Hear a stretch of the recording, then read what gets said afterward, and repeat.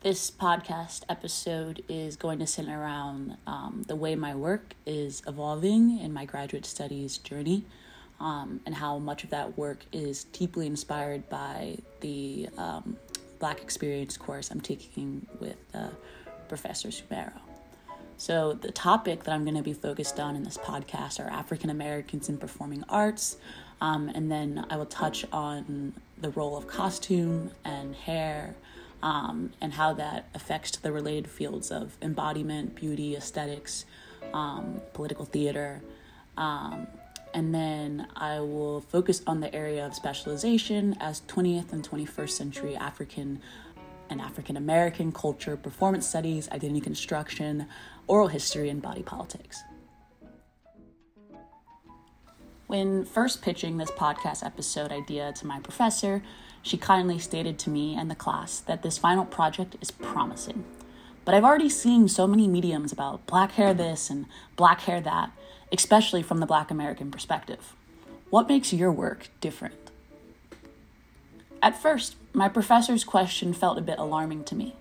I felt fearful until I remembered what she consistently asked the class after we each turn in a response paper or present a mock syllabi. She says, "And Lauren, did you feel free when writing this?"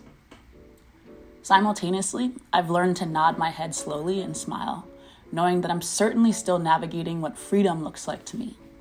However, I think a part of the reason she asks questions like these repeatedly is not to receive a specific answer or response. Rather, I think it is because my professor would like her students to get into the habit and practice of identifying that feeling. What does a taste or lack of freedom feel like to me? Gradually, after a few months of thinking strategically and then freely, of course, I've decided to interpret my professor's initial question of what makes your work different to what makes this work necessary. In this audio reflection, I'm really excited to explore how my work has evolved at the graduate level and how this course has been an incredible inspiration to me, and working with my professor has been a very powerful experience for me. We will listen to a clip on Nina Simone and her thoughts on freedom and how I believe she begins to define freedom for herself. I will speak on a brief reflection that examines artistic depictions of Blackness, and then I will happily share a segment of an interview with Professor Korkasal that solidifies the definition of freedom to me, which I think is rooted in one's natural power. So thank you for listening. Wish I knew how it would feel to be free. I wish I could break all chains still binding me. Yeah. Wish I could say all the things that I can say when I'm relaxed.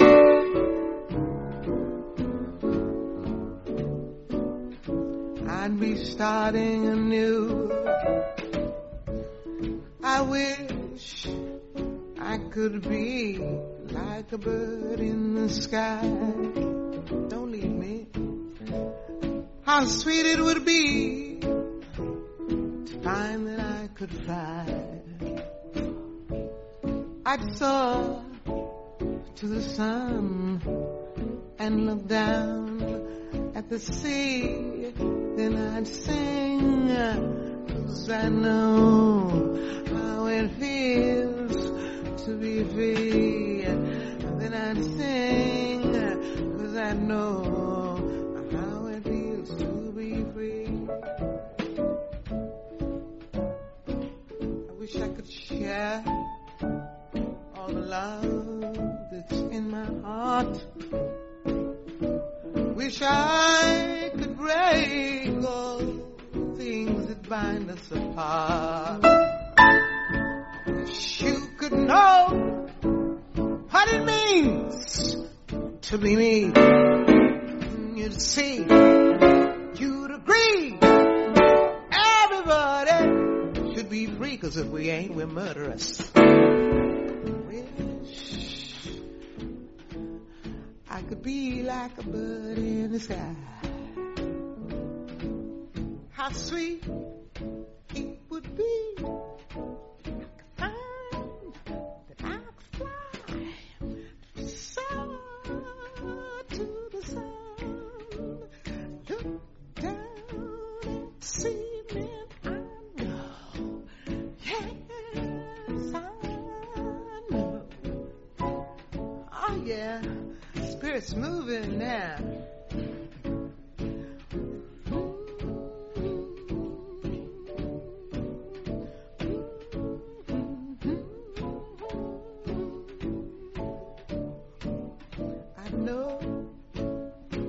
For you, I already know. Jonathan Livingston Seagull ain't got nothing on me. Free, free, free, free. I'm free, and I know it. Don't wanna be out, and I show it, but I'm still free.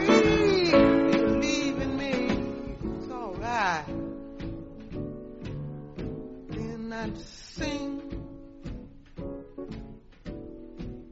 sing, sing, 'cause I would know.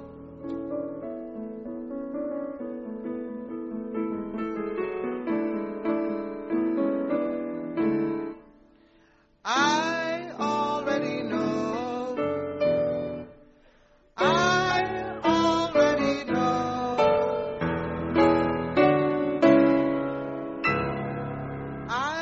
Found out how it feels not to be chained to anything, to any race, to any faith, to anybody, to any creed, to any hopes, to anything. I know how it feels to be free.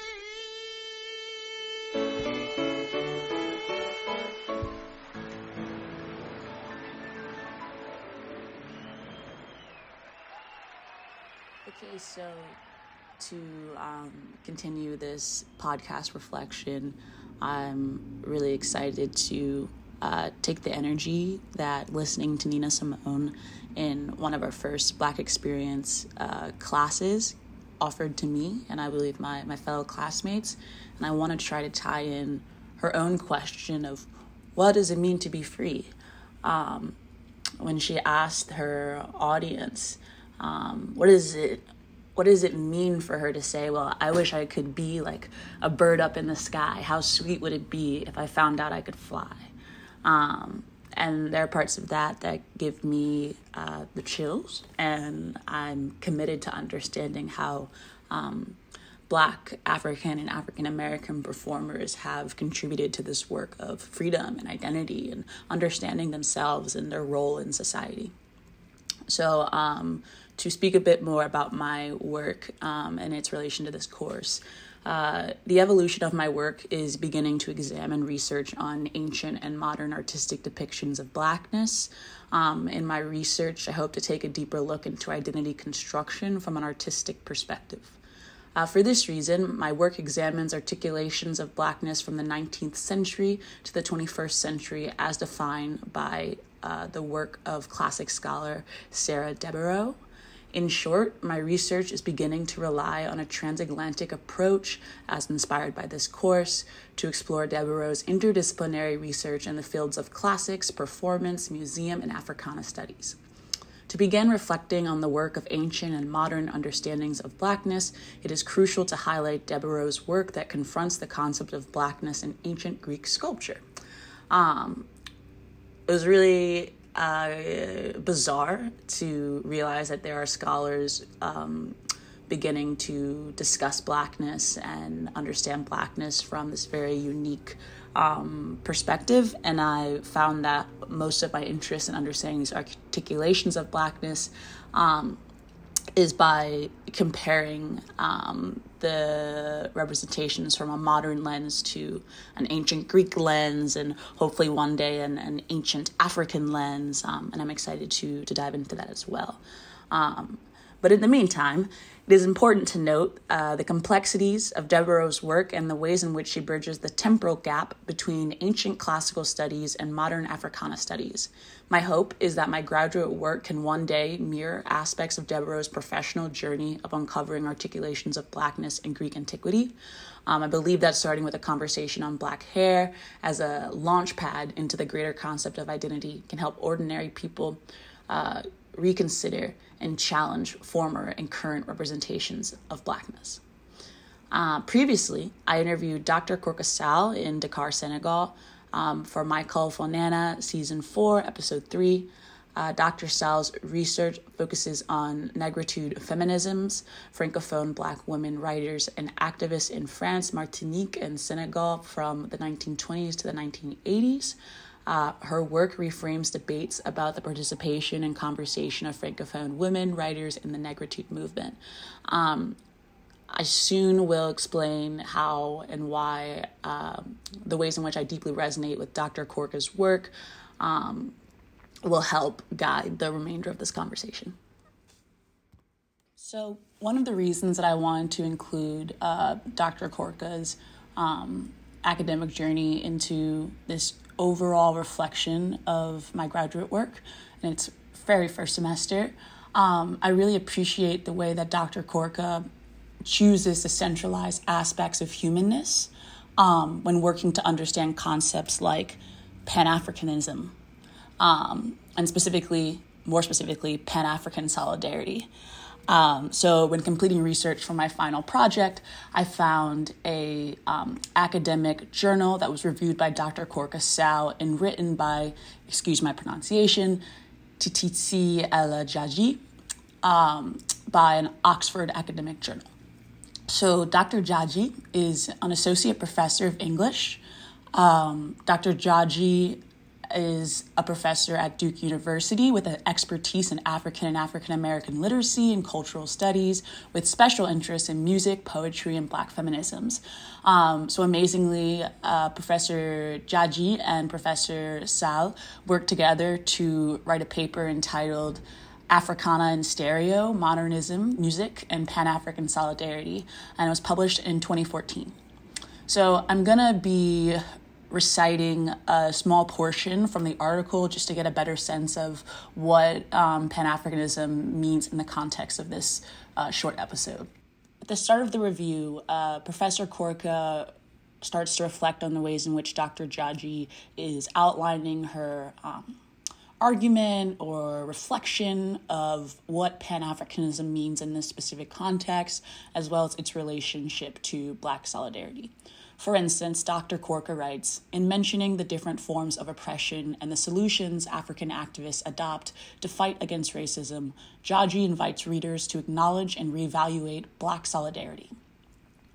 Dr. Korka goes on to note the various ways in which Dr. Djadji explores Black cultural production, how she provides footnotes and chapter subtitles that illustrate the specificities of the archives that she is using. Dr. Korka writes, Dr. Djadji makes them visible and accessible through translation of what Pan-Africanism really means when she says, setting aside the current structures of the African Union, Pan-Africanism's most clear mission in the 20th century was to hasten the end of colonialism, apartheid, and other forms of racism, in order for people of African descent on the continent and beyond to be able to realize full self-determination. The next term that I'd love to dive into is the concept of double consciousness. In the clip that we're going to listen to next, Professor Korka mentions this word, and I go on to say, you hear these words often, double consciousness, Pan-Africanism, but I don't define exactly what it means in that context, so I will do it here.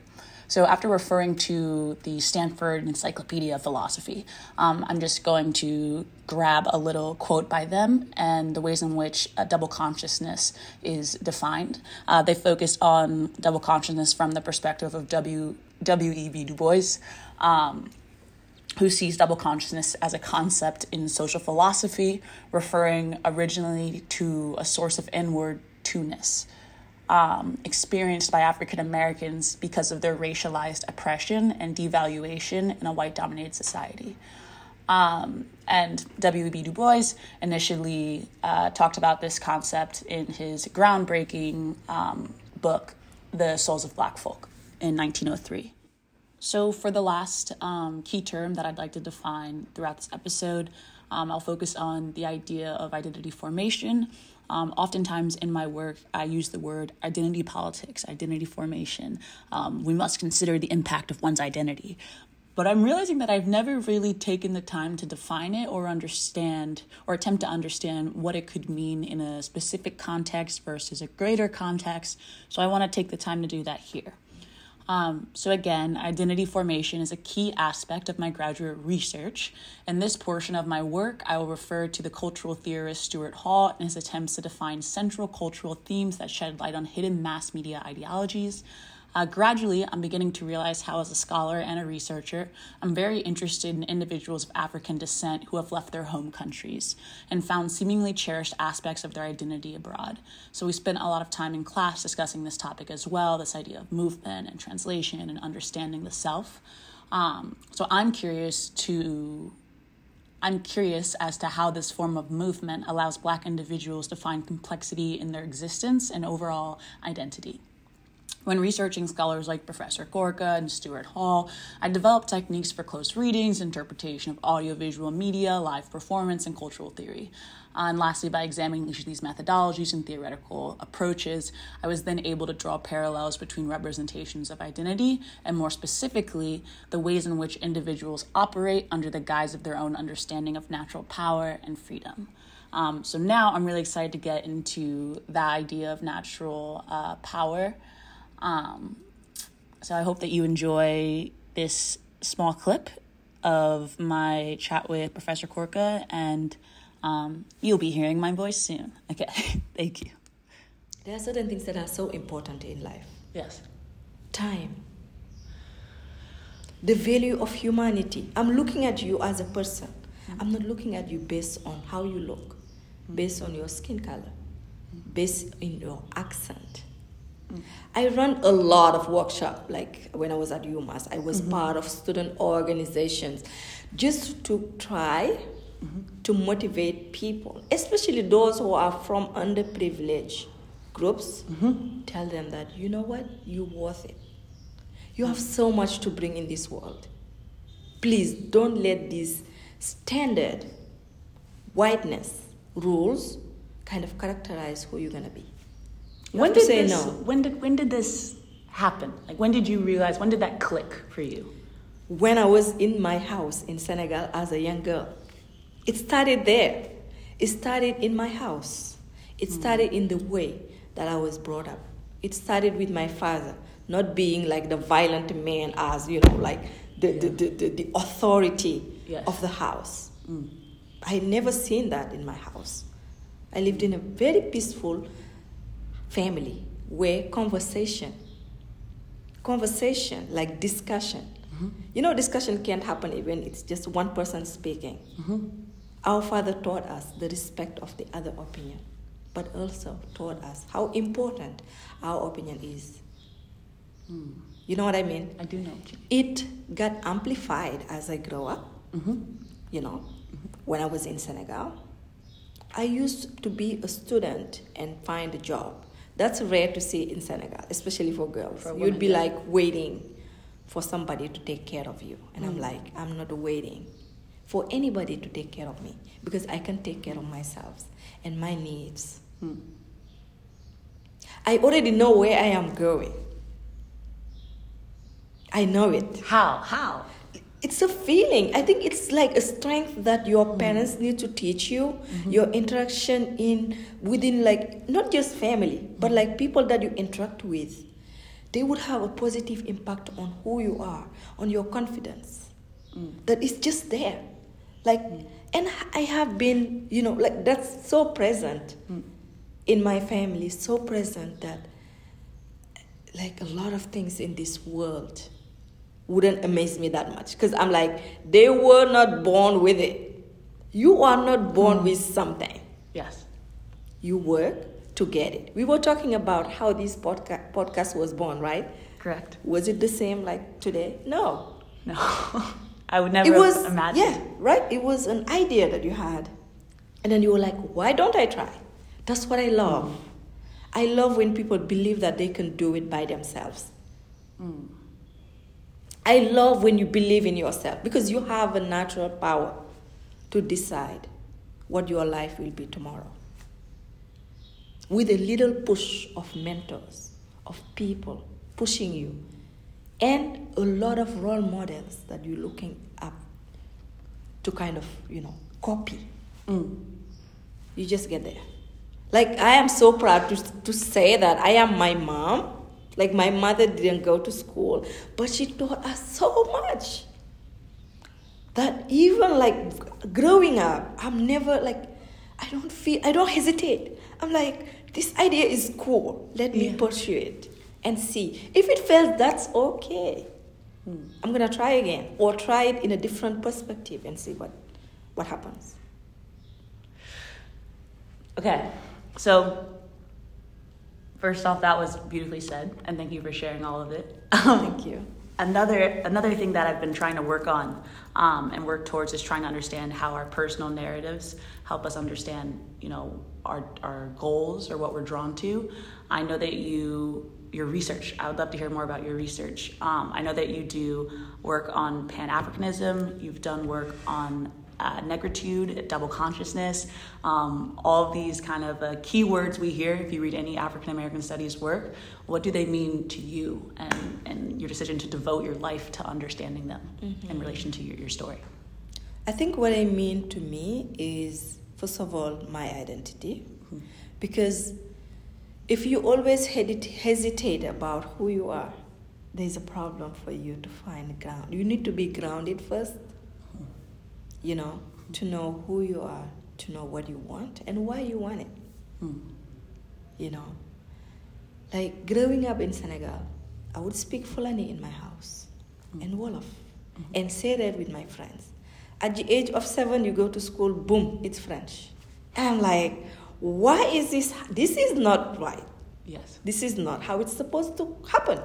Because I'm learning about Louis XIV in France. And I'm learning about French history. Why?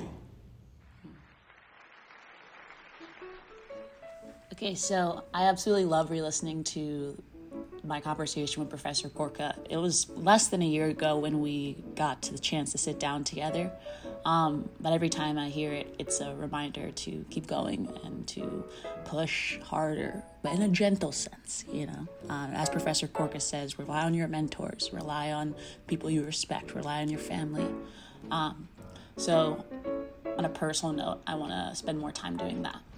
But on an academic note, as I reflect on this conversation with Professor Korka, I began to realize how imperative it is for individuals to be able to confidently refer to multiple pools of cultural frameworks. There's beauty in choosing to shield aspects of our identity and growth in choosing to open our mind to other modes of thinking and feeling. In this case, I've briefly explored how my graduate studies research is evolving. When I refer to multiple pools of cultural frameworks in a more scholarly sense, I would simplify this choice or these words by saying I'm beginning to use multiple disciplines like classic studies, Africana studies, studies on theater and politics, identity, multiple disciplines to expand the relevance of this work. This academic choice has directed me to a fuller collection of research, specifically in fields I would never expect, like classical studies.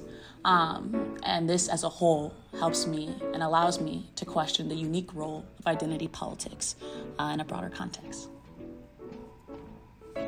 In the future, I will move through these topics by continuing to reference the broader implications of interdisciplinary learning.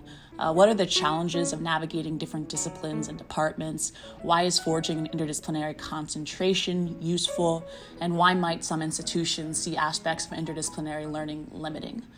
This work, to me, is necessary because studying articulations of Blackness through the performative lens of Black hair or Other aspects of one's identity can help us sit with the complexities of existing. And that, to me, is free. Thank you so much for listening. And thank you very much, Professor Sumero, for all of your support throughout the semester. It's been really exciting to create this piece and think about all the beautiful lessons I've been learning. Still binding me, yeah. Wish I could say all the things that I can say when I'm relaxed.